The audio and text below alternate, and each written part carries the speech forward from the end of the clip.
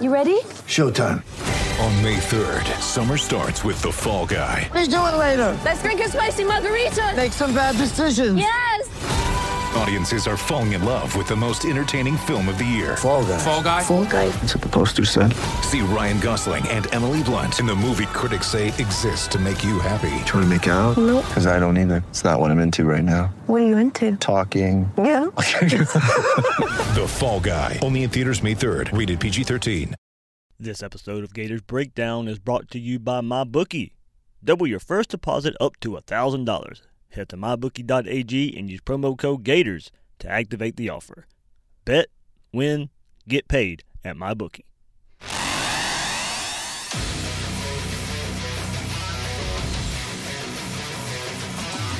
Gators Breakdown, the Gators fan podcast, because there's never a dull moment in Gator Nation. The Gators Breakdown podcast is ready to go. I'm your host, David Waters, and you can find me on Twitter at GatorDave_SEC. And Florida escapes Lexington with a 29-21 victory over Kentucky. Joining me this game reaction episode, as he does every Sunday, is Will Salmon from The Athletic. Will, we have plenty to discuss with the victory and the injury to Felipe Franks, but the Gators found a way again. Yeah, David, I feel like this is going to be a pretty good show for us. You know, a lot to discuss, like you said. I mean, it doesn't get really any bigger than the quarterback getting injured and out for the season with a, dislocated ankle, according to Dan Mullen. So, yeah, I mean, it was not exactly what we had in mind when I at least showed up to Lexington and decided to cover this game. But, man, was it eventful. I mean, it was all that you could have asked for in a college football game. Yeah, you know, not only has Florida, and not only has Florida's season changed here, but this is the third quarterback in the SEC East, with Jake Bentley going down for South Carolina and Terry Wilson, of course, going down for Kentucky last week. So the shape of the SEC is changing in the first 3 weeks of the season. Not sure, of course, if any of these three teams would have overtaken Georgia, but now you have to at least think the chances do go down just a bit, on the surface anyway. We'll see what Kyle Trask ends up doing, and we'll get into that. But, on the surface, as everybody's looking at it, as the nation's looking at it, the SEC East has been changed, behind Georgia has just been reshaped. All three teams behind Georgia that maybe are seen as the biggest three contenders to Georgia. So you didn't exactly have Sawyer versus Trask in the Kentucky-Florida matchup last weekend, huh? Nope. No, man, it is like you said, though, and it is a little bit like that with Florida. Man, it's like, do you consider them that far off from where they were with Franks? Because I frankly don't, actually. Mm-hmm. I think that Florida is still pretty much what you sort of thought that they were. And I look at the Miami game and the Kentucky game as potential swing games, that you kind of needed a good effort from your quarterback in order to win these games. At least that's what I thought of when I entered the season with covering Florida. And so now that they're in your sort of back pocket, these games are finished, they're complete, and lo and behold, there were two victories for you. I look at the schedule and I say to myself, okay, was Felipe Franks going to necessarily win you X amount of games? I'm not sure. Was he going to lose you X amount of games? Probably not. So it was kind of like, at this point, the Georgia game, the LSU game, and the Auburn game were going to be tough no matter who was playing quarterback for you, because your issues, if you're Florida, still remain the same. You still have problems on the offensive line a little bit, and you still have some injury concerns and some depth issues as a result defensively. So as much as obviously the offense will change a little bit with Kyle Trask or Emory Jones or the combination of the two without Felipe Franks, I'm not necessarily sold on the idea that the outlook all of a sudden drastically changes one way or the other. I agree with you there, and we'll get into that a little bit too. If your outlook's changing, I don't really think it's because of the quarterback position. So I think we'll get into that a little bit as we look back at the look back at the game in Kentucky and maybe see how some of that stuff is going to move forward as well. Before we do, remember you can find Gators Breakdown on news4jax.com/Gators Breakdown. You'll find all the Gators Breakdown episodes as well as articles from the News4Jax sports team. Catch Gators Breakdown on Apple Podcasts, Google Play, Spotify, or YouTube, like so many of you are doing live right now. Thank you so much for checking us out live. When using those services, please share, rate, and review the show. And on social media, follow Gators Breakdown on Twitter and Facebook at Gators Breakdown. Every week, a News4Jax exclusive, Talking with Troop. You can catch me and former Gators tight end Ben Troop every week exclusively at news4jax.com this season, as Ben brings it only like he can. And I'm sure later on this week we'll get his thoughts on Felipe Franks and Kyle Trask moving forward. So I look forward to Ben's opinions there. Also, get your Gators Breakdown gear at squadlocker.com. Head over, click in the top right of the screen, click on Find Your Store, type Gators Breakdown, and all the gear is available right there. So, Will, there's no sense in burying the lead here, of course. Felipe Franks injured in the third quarter, and his season is done. Mullen mentioned post-game that he had a plan for both Kyle Trask and Emory Jones to get some snaps after Franks went down, but Kyle Trask came in, took command of the offense from the get-go. He passed on the very first play he was in, and that showed confidence I think the staff has in him and his demeanor as well. The Florida offense takes the field on their own 38-yard line after the defense stops Kentucky on a 4th and 1, the drive after Franks gets injured. So, look, I know the run game was struggling all night, but I think it still takes some confidence in letting Kyle Trask go out there and pitch it from snap one. I like the confidence in the staff to come out throwing with Trask on the first play. He goes on to complete his first 4 passes of that drive and ends with an option pitch to P. Ryan to lead to a touchdown to cut the Kentucky lead 21-16. Trask threw for 54 yards on those 4 throws while looking decisive, composed, and confident in what he was doing. I think the entire team fed off of that, fed off the injury to Felipe Franks, and it helped the Gators outscore Kentucky 19-0 in the fourth quarter. Kyle Trask started 6 of 7 with completions of 8 yards, 14 yards, 20 yards, 12, 13, and 8 yards. I mean, I was even though the run game was struggling, Will, I was still surprised that the play calling didn't get conservative. They didn't go into a shell. They just really let Kyle Trask go out there and wing it. Well, they couldn't afford to. They really had to go out throwing at that point. I mean, you're down. It's the fourth quarter. Backs against the wall in that situation. You have to do it, and everybody knows it. You mentioned the idea that Mullen kind of went into that situation after Franks unfortunately suffers the injury with the idea that, okay, I'll probably end up playing both of these guys, or both of them have to be ready. I found it interesting that Emory Jones was actually the quarterback who Mullen had a package ready for before the injury ever happened. Like coming out of the halftime, he told reporters that, look, I had Emory Jones ready to go. I told him be ready because we're going to run a package for you. The package never comes because Kyle Trask was doing so well. And he was cooking, and there was no reason to change because things were working for you all of a sudden. And so I think that's a testament to Kyle Trask too. And I think it speaks a little bit of volume because they decided to go with Kyle Trask in large part because it made sense for this particular game in this particular instance. He had the experience of being in a sort of a little bit of a situation before playing in that game where Felipe Franks was benched in that Missouri game. So he had a little bit of experience, not much, obviously, but a little bit here. And he had the type of quarterback game to him where he's going to drop back and pass, and he kind of gave you what you needed if you were Florida. And I think you're right, David, where we saw a lot of poise from him. And what I like to see and what I was sort of trying to pay attention to was just his demeanor as far as his ability to lead. And I saw him going as far as having his face and his neck into the defensive huddles and the special teams huddles, rallying the guys, trying to motivate them. And you say to yourself, wait a second, this was Kyle Trask. This was the guy who barely spoke at a decibel loud enough that we could hear him during interviews. Like, who is this guy?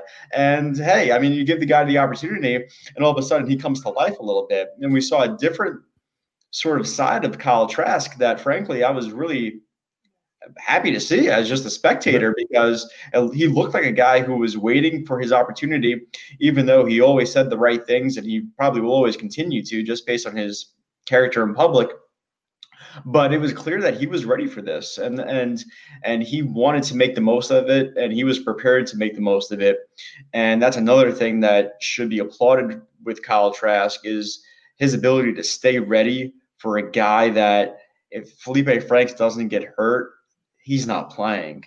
David, like he's not playing in this game, and frankly, he's probably not playing for a very long time, until maybe garbage time or something along those lines. So for him to stay ready, to stay focused, to be attentive during meetings, it was clear that he was doing all that, because you don't play that well in one quarter and lead your team to that sort of victory if that's not the case. Absolutely. Will, as Gator fans, we've heard the term gamer a lot from quarterbacks, going back to Danny Werfel and Tim Tebow. Maybe not the best practice players, but maybe they're gamers, and maybe that's what we're going to see here from Kyle Trask, and maybe in his demeanor as well. As you said, this is a guy we haven't really got to see a whole lot of, but he has been quiet, not necessarily given a whole bunch of opportunities to be that demonstrative character out there, but now he gets the chance, and the team rallied behind that. And yeah, like you said, good for him to kind of, I don't know if it's necessarily all labor coming out of a shell, but the opportunity was there, and he took advantage of it on the field, on the sideline, and lead the team to that 19-0 comeback fourth quarter victory there, where they shut out Kentucky there. So, many out there know I've been a defender of Felipe Franks more than most out there. I think he was the starter for a reason, and that's not to say Kyle Trask isn't good or can't be good, but I believe Franks was the best option. But something happened after Kyle Trask come in. Well, I thought the play calling, maybe even and not in a negative way, a little more simplified. Maybe we saw the offensive line not have to hold their blocks as long, and we saw these play action calls, whether it be a fake handoff or the rocker step, and kind of look at your first option here. And Mullen's system is a lot of identifying where you're going with the ball before the snap, and with the way Kentucky was playing in that soft zone, partly because I don't think they knew what to expect from Kyle Trask. Trask was able to pick apart a depleted secondary, with especially Kentucky not bringing pressure. That was probably the biggest surprise, I thought, especially after the first drive. I can understand maybe not the first drive, where you're kind of learning what Kyle Trask can do. But after that, I'm still surprised they didn't bring the pressure as much as I thought they would. So, Trask, he exceeded my expectations, and I thought it was a really good start. Yeah, right. I mean, that's kind of summing it up perfectly, because when he enters the game, like, what are your expectations at that point? Are you kind of counting up to 7 wins here? Like, is it over? I mean, like, what you tell me, because I was like, I didn't really know what to expect at that point. They're down 11 points, fourth quarter, backup quarterback coming in against a pretty good team. I think Kentucky's really good. They are a bad matchup for Florida. They are, right? I thought the same thing. I thought this was a really a tough matchup for Florida, because Kentucky does the things right that Florida has trouble against, and so it's a rough matchup for Florida, and we saw that largely for 3 quarters. So yeah, I'm with you on that. I think they're a top 25 team. I think they're really talented, but Kyle Trask, man, you kind of hit on it with Kentucky playing a little bit of a softer coverage.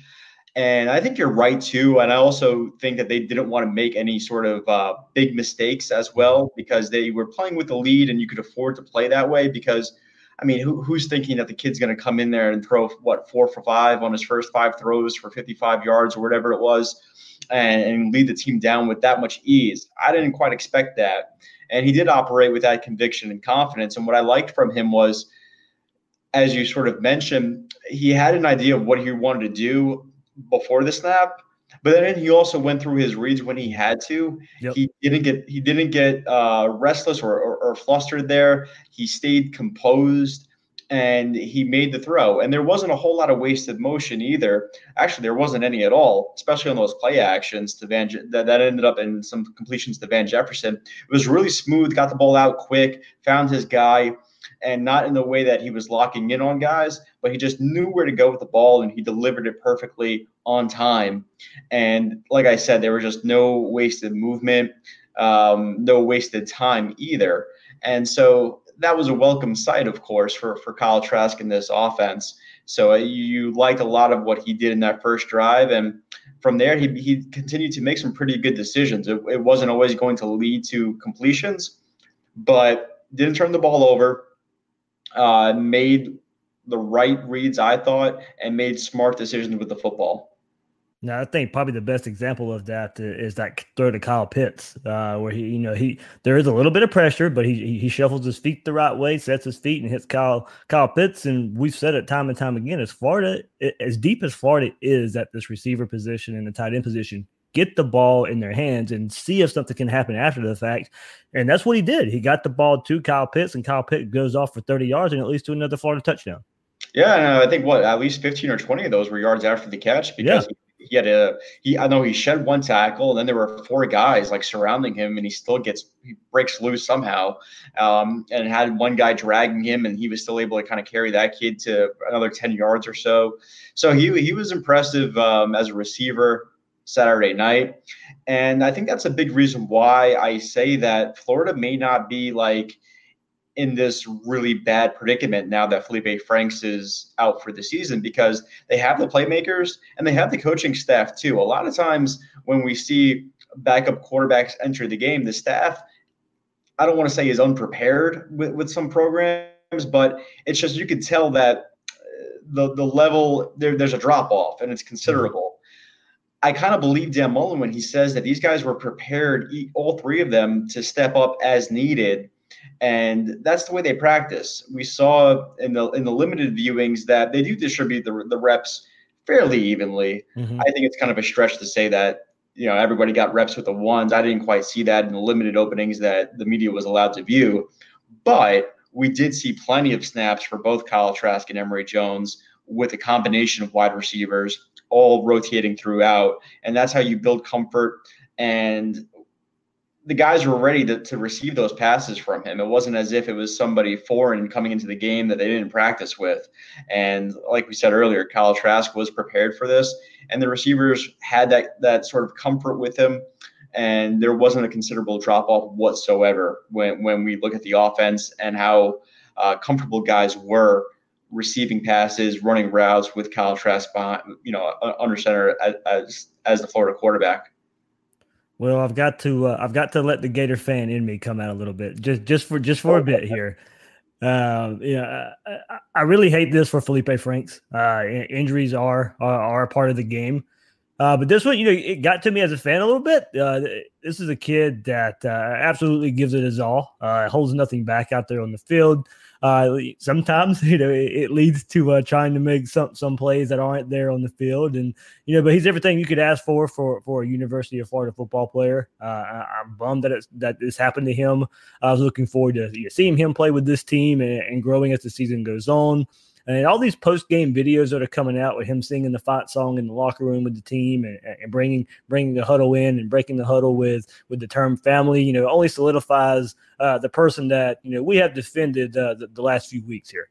Yeah, I mean, I've always said that, look, I'm not here to debate his merits as a quarterback. I think it's fairly obvious that what his strengths and weaknesses are from a weekly basis, and we didn't really have to beat a dead horse there all the time.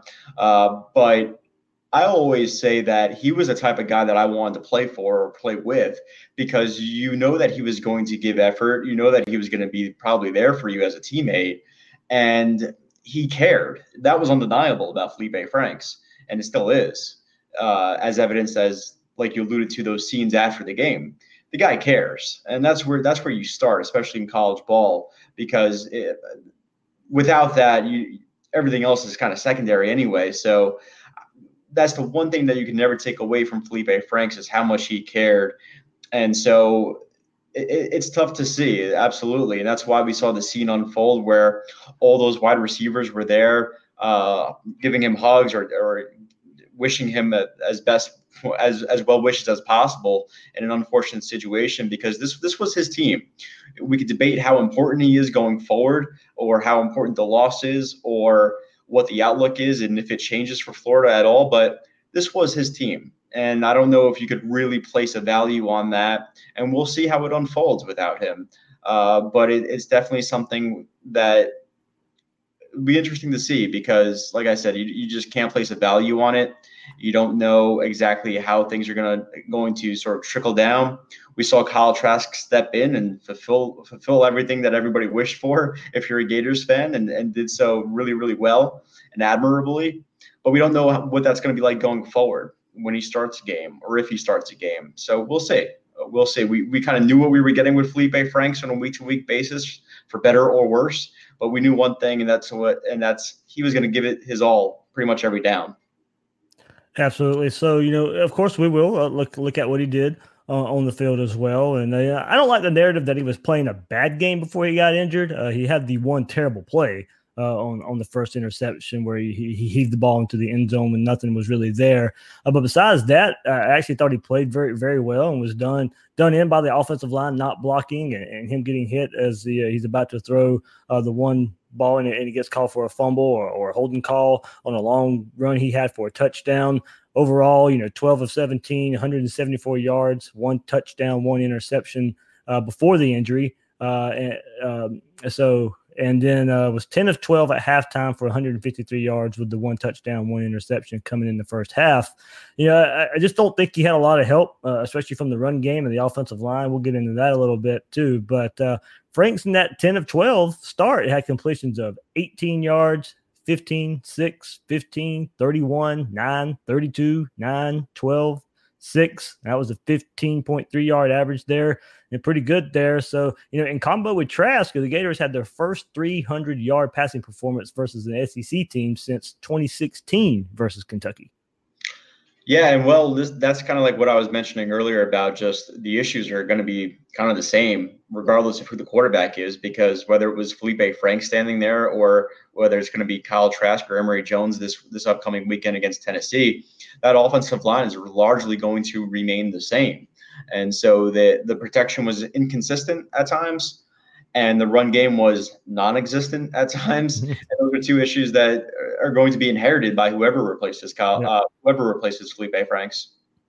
Absolutely. So we'll get into that lack of run game here. Average 5.1 yards per carry with 138 total for the game, but we know most of that was on Hammond's 76-yard sweep carry there. So, still can't get much going with the run game involving the running backs. It's on the offensive line and some of it on LaMichael Pirine. He's the running back getting the most carries right now.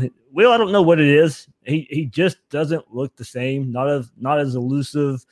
He can't make defenders miss. Really looks indecisive at times. He just doesn't get upfield when there's a chance. And just not. Don't get me wrong. There's not many creases out there, but he's not seeing them when they are there. That was one part about his game before this season was his vision and the positivity of his vision actually, and being able to see plays that aren't there sometimes. But yeah, I just haven't seen it this year. And with the offensive line, there still seems to be hardly any push. I can't get to their spots fast enough on pulls. There was a shakeup at one point in the game when Stone Forsythe went to right tackle in place of DeLance and Richard Garage playing left tackle. Need to go back and I'll rewatch, just to see how much of a difference that made. But toward the end of the game, it was the normal starting five late and on Hammond's run as well.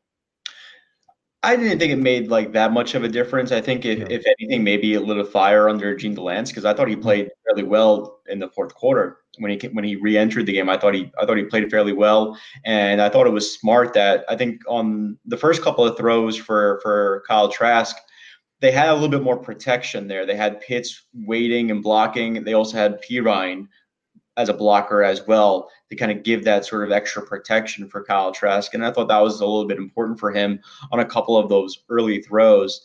As far as Pirine, man, I'd really have to look at his runs, but I think you also have to sort of know what the play is supposed to be too. Yeah. And that's tricky because we don't know what the play is really supposed to be sometimes. And we don't know exactly what the intent is on a couple of those runs or whose assignments were which. Yeah. And that's also key when sort of trying to find the culprit with a problem or place blame, because it gets really tricky when you sort of try to figure out on your own who's supposed to be doing what. Sometimes it's obvious, don't get me wrong, but sometimes it's really not. And there's enough blame, I think, to go around on a lot of these plays because we see sometimes the tight end doesn't block anybody. We see, like you mentioned, sometimes the pools are a little bit slow to get there. And sometimes just flat out, there's either a missed assignment or somebody gets beat. And so it's hard to kind of, for me at least, to pin that on, not pin that, but just look back and say, okay, well, Perine also didn't make a move on those couple of runs where he may have had a lane, because I think it's asking a lot of La'Mical Perine. But we'll see. I mean, he's a guy who we haven't really got the opportunity to speak with since the season has started. So again, it's hard for me to kind of say without talking to him exactly what has happened in a couple of those runs. Yeah, I would have to believe if it was more on him and fully on him, we would have seen more carries for the other running backs. It would have been a change, right? I think so, at least. Yeah, I mean, it just does. I do tend to believe this staff is, willing enough. If it is La'Mical Perine, the one struggling reading blocks or not being where he's supposed to be, then we'd see more Pierce. We'd see more Malik Davis. Malik Davis didn't have a carry versus Kentucky, which was kind of surprising. And look, this was another game Florida ran. I forget the number, but it was less than 60 plays. So this was another game where, because of turnovers and because of, we're fixing to get into it, third down conversions on the defense, this was another game where Florida just didn't have a lot of plays out there. No, the defense stayed on the field a lot longer than they probably wanted to, especially early on. That was an issue. A big play that comes to mind for me on defensively was one that Dan Mullen actually called out sort of in the postgame. I believe it was 3rd and 21 or 3rd and 22. Yep. Early on, first quarter. I believe it was Kentucky's second drive, which pretty much lasted forever. The Gators brought just their 3 down linemen, no other pressure. And I believe just Kentucky found the soft spot in that coverage and just was able to reel in a 23-yard pass sort of inexplicably, because that wasn't the only one either. There was, I think, at least 2 more third down conversions in that drive. One actually stands out to me as well was, and this is a credit to Kentucky, and I wanted to mention this because it's not just what Florida does wrong. I know that a lot of times you and I are very Florida-centric because obviously that's who the listeners are and that's who the listeners care about. But you got to credit Kentucky. There's one play in particular that comes to mind. I believe it was a 3rd and 8 where the quarterback sees a blitzing safety and then notices right away, okay, there's a matchup right there between David Reese and a wide receiver. And David Reese is showing blitz himself, gets off, drops into coverage, and is a little bit late getting there. And before he knows it, it's a catch, and they're able to pick up a first down. I think Kentucky deserves a lot of credit for their play calling. They're a well-coached team. Offensive line coach does a great job with that group. So I like Kentucky a lot. I've said that before, but I'm high on them, and I have a lot of respect for just the way that program has been built and their ability to call a really good game. I thought that showed up, especially in the first half and especially on critical downs like those third and longs. Yeah, Eddie Gran really has a good plan when he goes against Todd Grantham the last couple of years. Yeah. All right, we'll get into more on the defense, but first, I know some of you out there like to bet on football, and MyBookie is the place to bet on football every week. So whether you want to make a national title bet or wager on this weekend's games, MyBookie has you covered. You guys know out there, I'd only recommend a service that my listeners that are proven, and that's why MyBookie is always the right play. You bet, you win, they pay. They have some fun. You can have some fun with betting this season with MyBookie. MyBookie lets you bet on which college coaches will get fired, what teams will make the college football playoff, or which player will win the Heisman Trophy. You can even bet on halftime lines, live odds. If by the second half it looks like your team is going to lose, you can always just take the other side. So also, MyBookie allows you to bet on FBS versus FCS games. And right now, double your first deposit up to $1,000 at MyBookie. Use promo code GATORS to activate the offer. Visit MyBookie online today at mybookie.ag. That's MYBOOKIE.ag. And don't forget to use promo code GATORS when creating your account to claim the bonus. Bet, win, get paid at MyBookie. So we'll continue the defensive conversation here, Will. I mean, they only gave up 21 points, and in today's college football, you're going to win a lot of games if you only give up 21 points. But definitely wasn't a great performance by the measure here. Some Florida fans and many rival fans out there couldn't wait to use the third and Grantham mantra that he's been known for, and what we just discussed a little bit there. Third down defense really hasn't been much of an issue for Grantham's defenses in recent years, especially since he left Georgia. He kind of shed that third and Grantham mantra for a little while there. So, but it certainly wasn't that way versus Kentucky. It wasn't just that Kentucky was converting third downs. It was the distance at which they converted them, and a lot of them early on, like you mentioned, to give Sawyer Smith and that Kentucky offense some confidence. Wildcats were 8 of 15 on the night on third down while converting distances of 21, 8, and 9. That was for a touchdown on the second drive of the game that you went back to.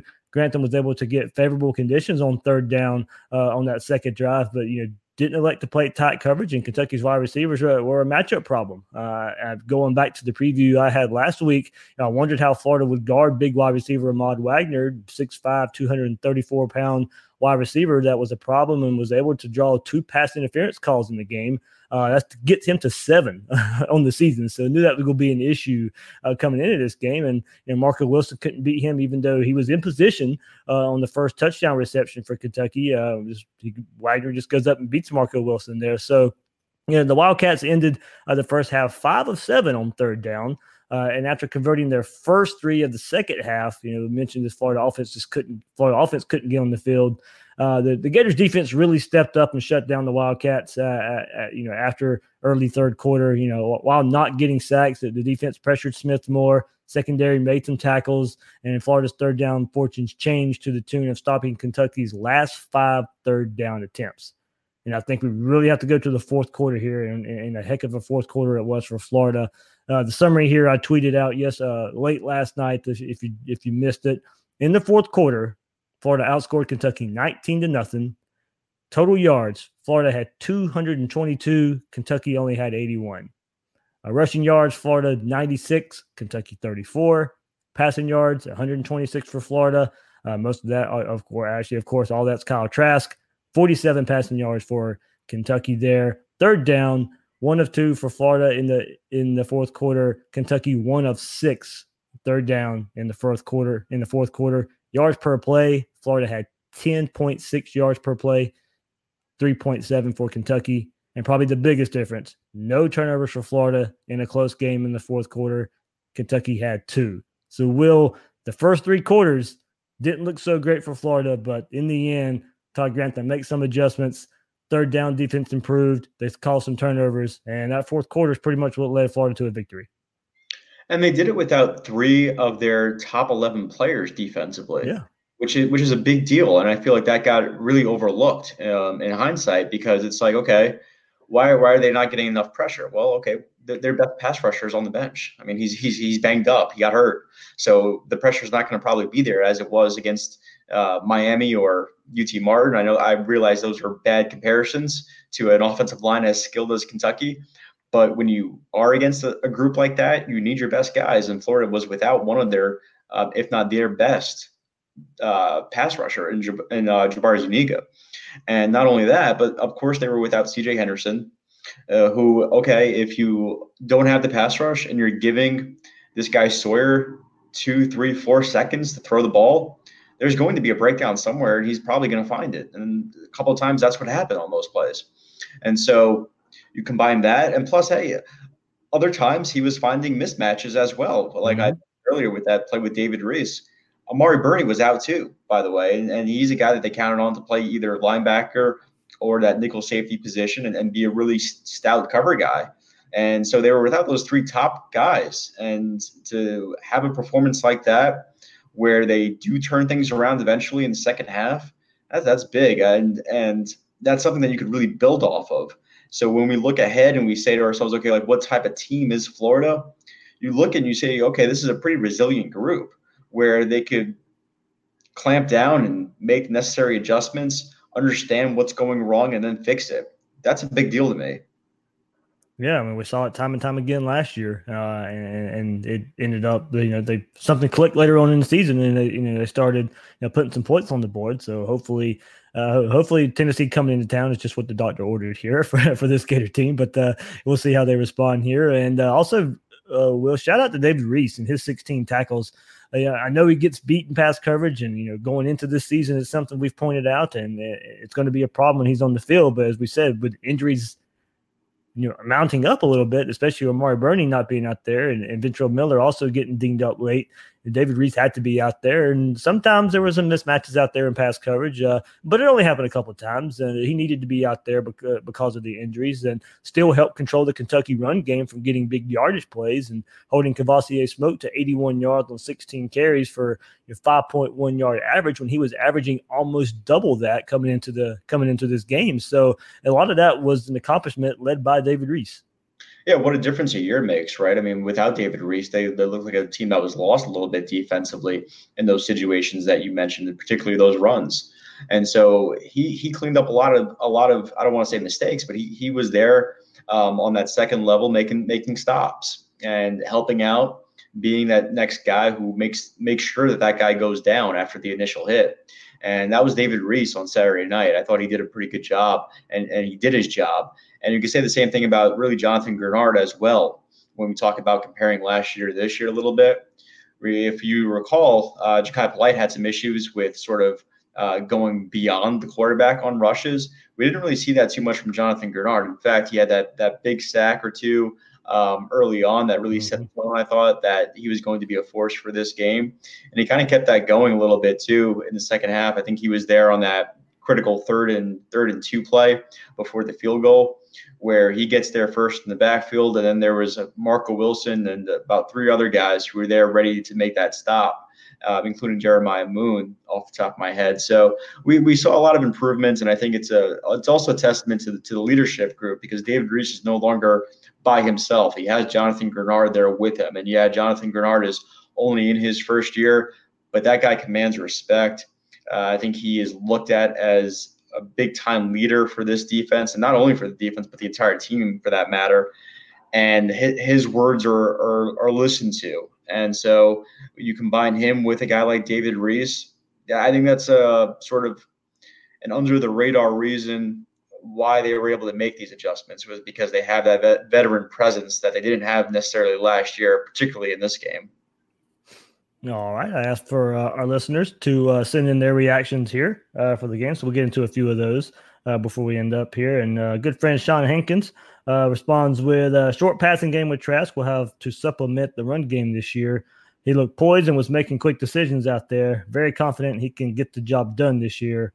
Great win. So, well, I think that's kind of does speak to a little what we were talking about earlier. And the takeaway here, very confident he can get the job done this year. And of course, I think we're going to see this from a lot of fans is I think they are okay with Kyle Trask in replacement for Felipe Franks. And it's going to be dependent on the offensive line, something we didn't, and the run game itself to really kind of see how far this team's going to go. And I know that was kind of the disclaimer going into the season. I just don't think we quite saw the offensive line and run game be this bad.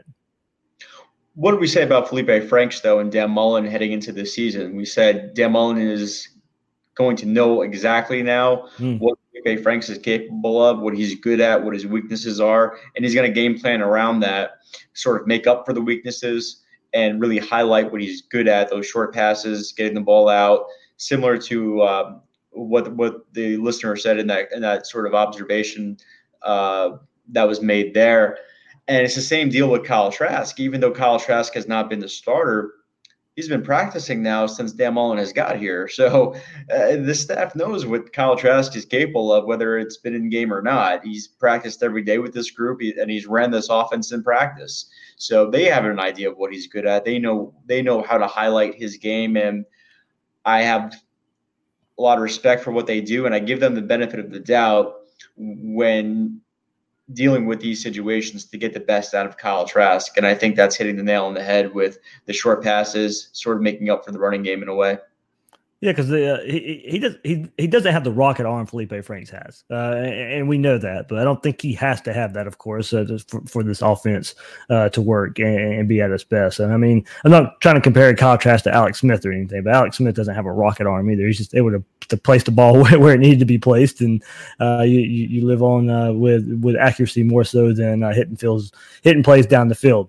And the big arm wasn't that big of a part of the offense with Felipe Franks. Yeah. I mean, like, it was sort of like a luxury that they never really utilized consistently for a couple of reasons. But yeah, it wasn't exactly a staple, like the deep pass on Felipe Franks. Right. Tyrone Shields says offensive line can't run block. Running backs have no holes, thus look bad. Quick pass game works. Get Hammond, Van Jefferson, and Grimes more touches. Front seven is okay. Davis and Brad Stewart playmakers at safety, but worried about tackling and physicality at cornerback, especially Marco Wilson. So I did kind of brush by Marco Wilson, a little earlier, but of course with C.J. Henderson being out, was going to be the cornerback to be counted on, and he wasn't out of position, but when he's there, when he has the chance to make a play, not necessarily making the play, not defending the ball, not necessarily maybe creating a turnover either when they're there. He's there in the spot, but he's just not making the play when there is a chance for a play to be made. Yeah, that was also a rough matchup for him. He was giving up 5 inches and about 50 pounds. So that was one reason I pointed that out in the preview as much as I could, because I saw it coming. Yeah, it was tough. That doesn't excuse every play, because every play isn't necessarily matched up against that guy. But also, I mean, I still kind of respect what Donovan Steiner and what Taylor bring to the defense at times, because they're pretty good communicators. And in the back end, we noticed on that first drive, they had a little bit of communication issues. If you go back and you watch, there's guys pointing guys out, trying to help out, but some points, I think there was a little bit of a breakdown on some of those passes, where maybe if there's better communication, maybe if there's more experience, that doesn't happen. So I think you kind of take the good with the bad with a couple of those rotations, and that's probably a big reason why those rotations exist within the safety group and secondary. Yeah, that's one thing I've always said about Steiner and Taylor too, especially Steiner. I mean, I know the flack he gets out there, but rarely do big plays happen behind him. Now, he may have trouble breaking down a play or breaking down a running back or a receiver making plays in front of him, but not many big plays are happening behind him. So I think that's something, like you said, to kind of pinpoint there. Kind of along the same lines here from two guys. ATX Gator says relief, but also lowered expectations for this year until the offensive line shows they can play better, especially with Trask/Jones. It's hard to know what to expect. And then Alexander Alza says dominant wins are expected from elite teams. This Gator squad is doing just enough to get W's. Doesn't inspire much confidence in the fan base, but I still think coming away with wins has to be a great character builder for the players wishing a speedy recovery. Well, I think what most people are looking at now, we're through 3 games. You kind of know what your team has now. The quarterback position does change a little bit, but we know the issues on offensive line. You've played 2 Power 5 teams so far, and on defense, you've let 2 pretty much inexperienced quarterbacks play better than expected against you in those 2 games. So we'll kind of see what this team is, but through 3 games, there is a thought that the expectations the Gators aren't living up to the preseason expectations so far. That's certainly fair, but it kind of depends what your expectations were. Yeah. I mean, because I looked at Florida, and I got the question a lot when I did like national shows or spoke to other media about, okay, does Florida belong in the top 10? And it's like, well, it's a kind of a complicated answer, because yes, they do, because the preseason rankings are largely made of what happened last year, unfortunately. Mm-hmm. It kind of gets a carryover effect as long as you don't lose like your whole team or experience a coaching change or catastrophic injuries during the preseason. And so, yeah, they deserve to be in the top 10 just because of, you look at how teams get there. But do I think that they were going to stay in the top 10 the whole season? I don't know about that, because their flaws are pretty obvious, and it's going to come up against better quality opponents. So it's tough. It's kind of, you got to say to yourself, what were the expectations?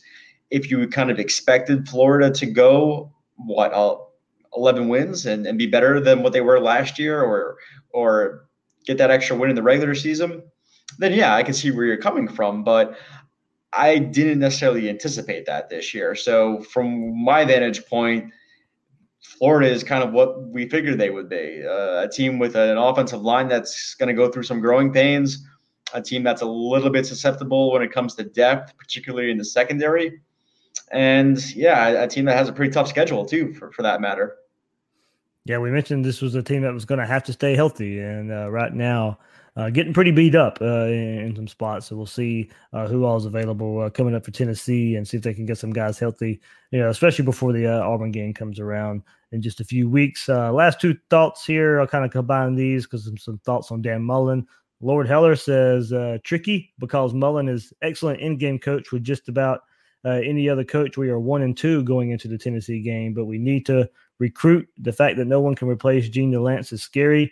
No other options than maybe true freshman Tarquin. Ouch. What's the deal with Zuniga? He was badly missed. We kind of hit on Zuniga, was, I think, injured on the first play of the game, was missed to that. Recruiting is kind of brought up a good bit here. They've recruited pretty well numbers-wise for offensive line the last two cycles. It's really, they lost a lot last year, and Jim McElwain didn't necessarily recruit the offensive line good enough to where you could just replace easily with what you lost last year. There was a reason there was, 14 offensive linemen? 11 offensive linemen the last two classes, I believe. The reason was because there wasn't numbers there. Mullen had to fill in with numbers, had to fill in with bodies, and the recruiting there, I think you've raised the talent level a good bit. Yes, you lost Martez Ivy, the only five-star offensive lineman you had, but overall, with the 11 and the quality of those 11, it's going to take time. You stole the words right out of my mouth. It's going to take time. We know for sure that Dan Mullen is recruiting at a higher level than Jim McElwain. And all you have to do is look at the blue chippers and the percentages, and it's pretty obvious that, yeah, Dan Mullen's doing a better job in that department. But you don't just sign 4 stars and necessarily, or 5 stars even for that matter, and automatically insert them into the lineup either. So it's like, first, they didn't necessarily get those high quality kids that can do that, but also chances were slim of that happening anyway, because how many young offensive linemen we see do that and succeed and fare better than the alternative. I don't know off the top of my head, but I would imagine it's not that great. And it's like, okay, you also should have had probably Noah Banks. Unfortunately, he had the medical issue.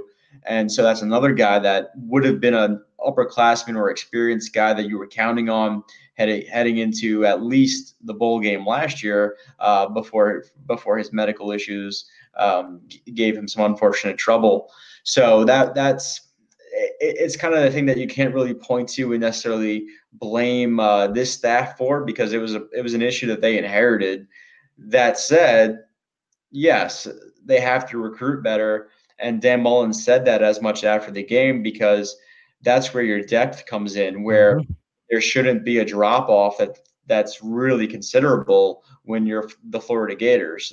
It should be almost a 1A, 1B, maybe even 1C type of deal, where you're rolling guys through and you're not sort of worried about, okay, are we going to get picked on here in the defense because this guy's on the field for 2 or 3 plays?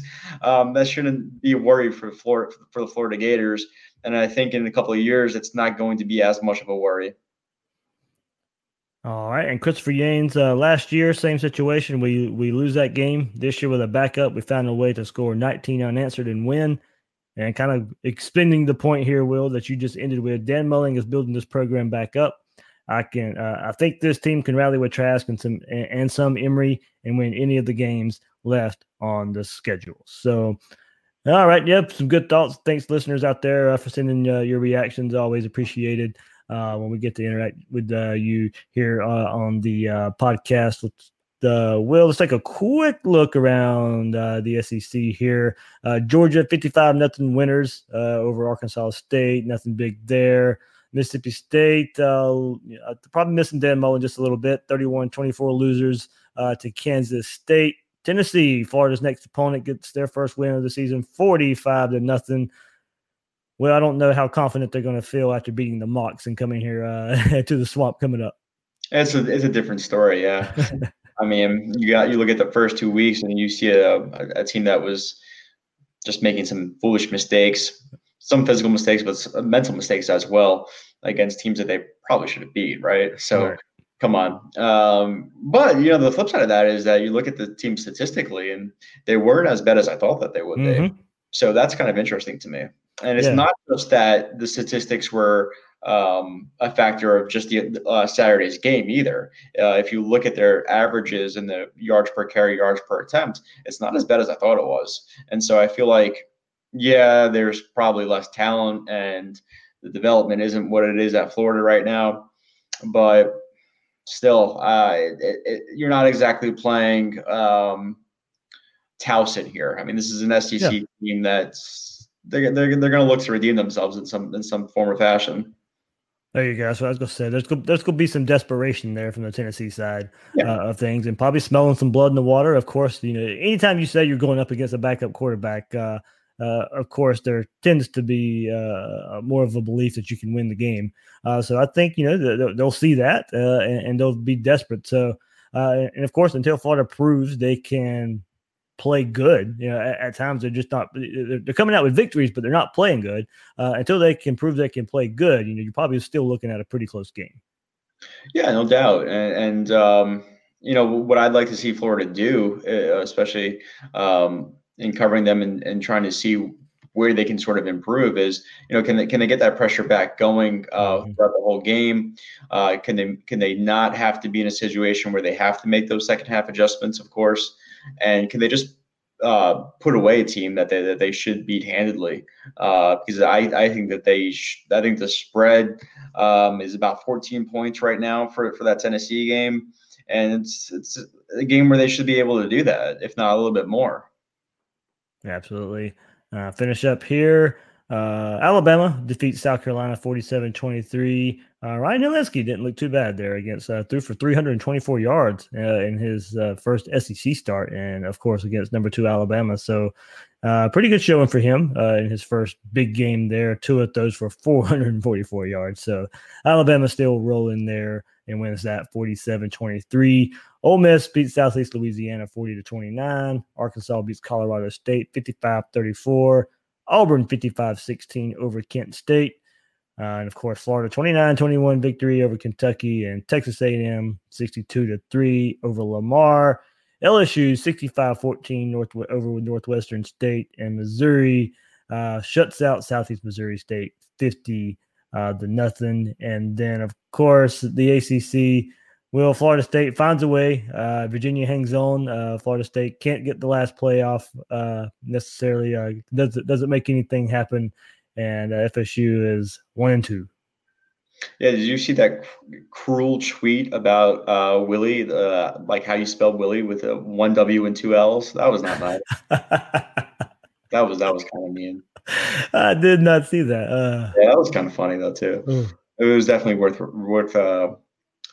remembering at least.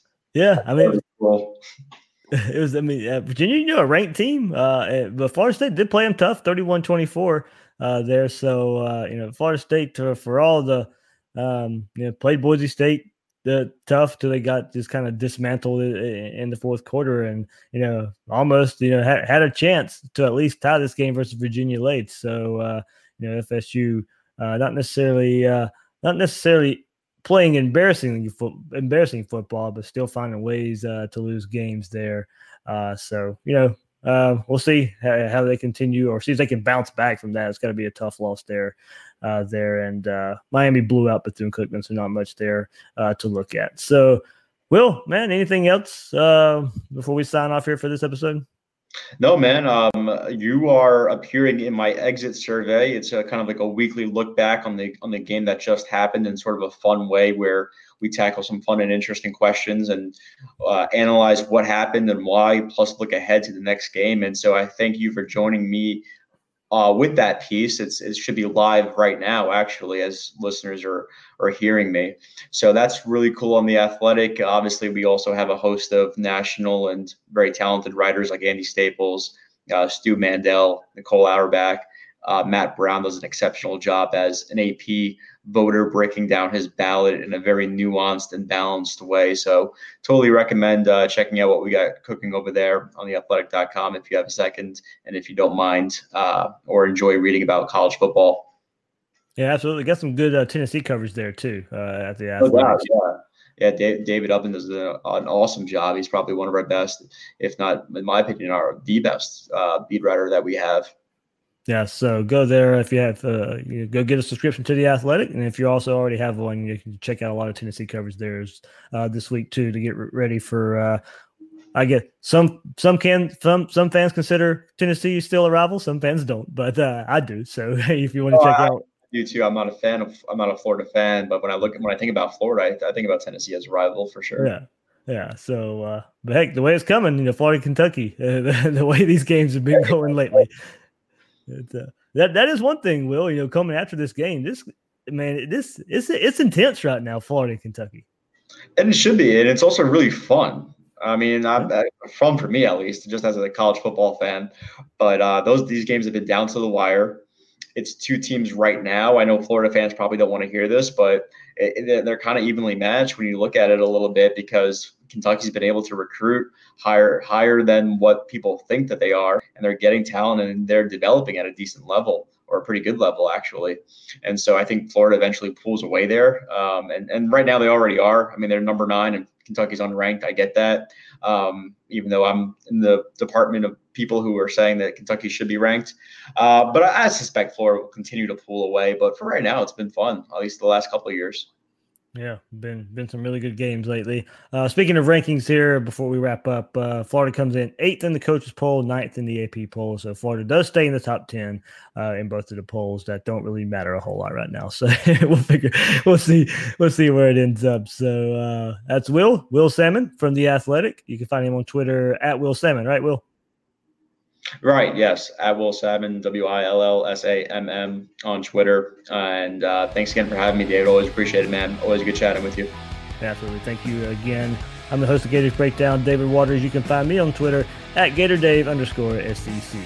Guys and girls out there, thanks for listening to this episode of Gators Breakdown.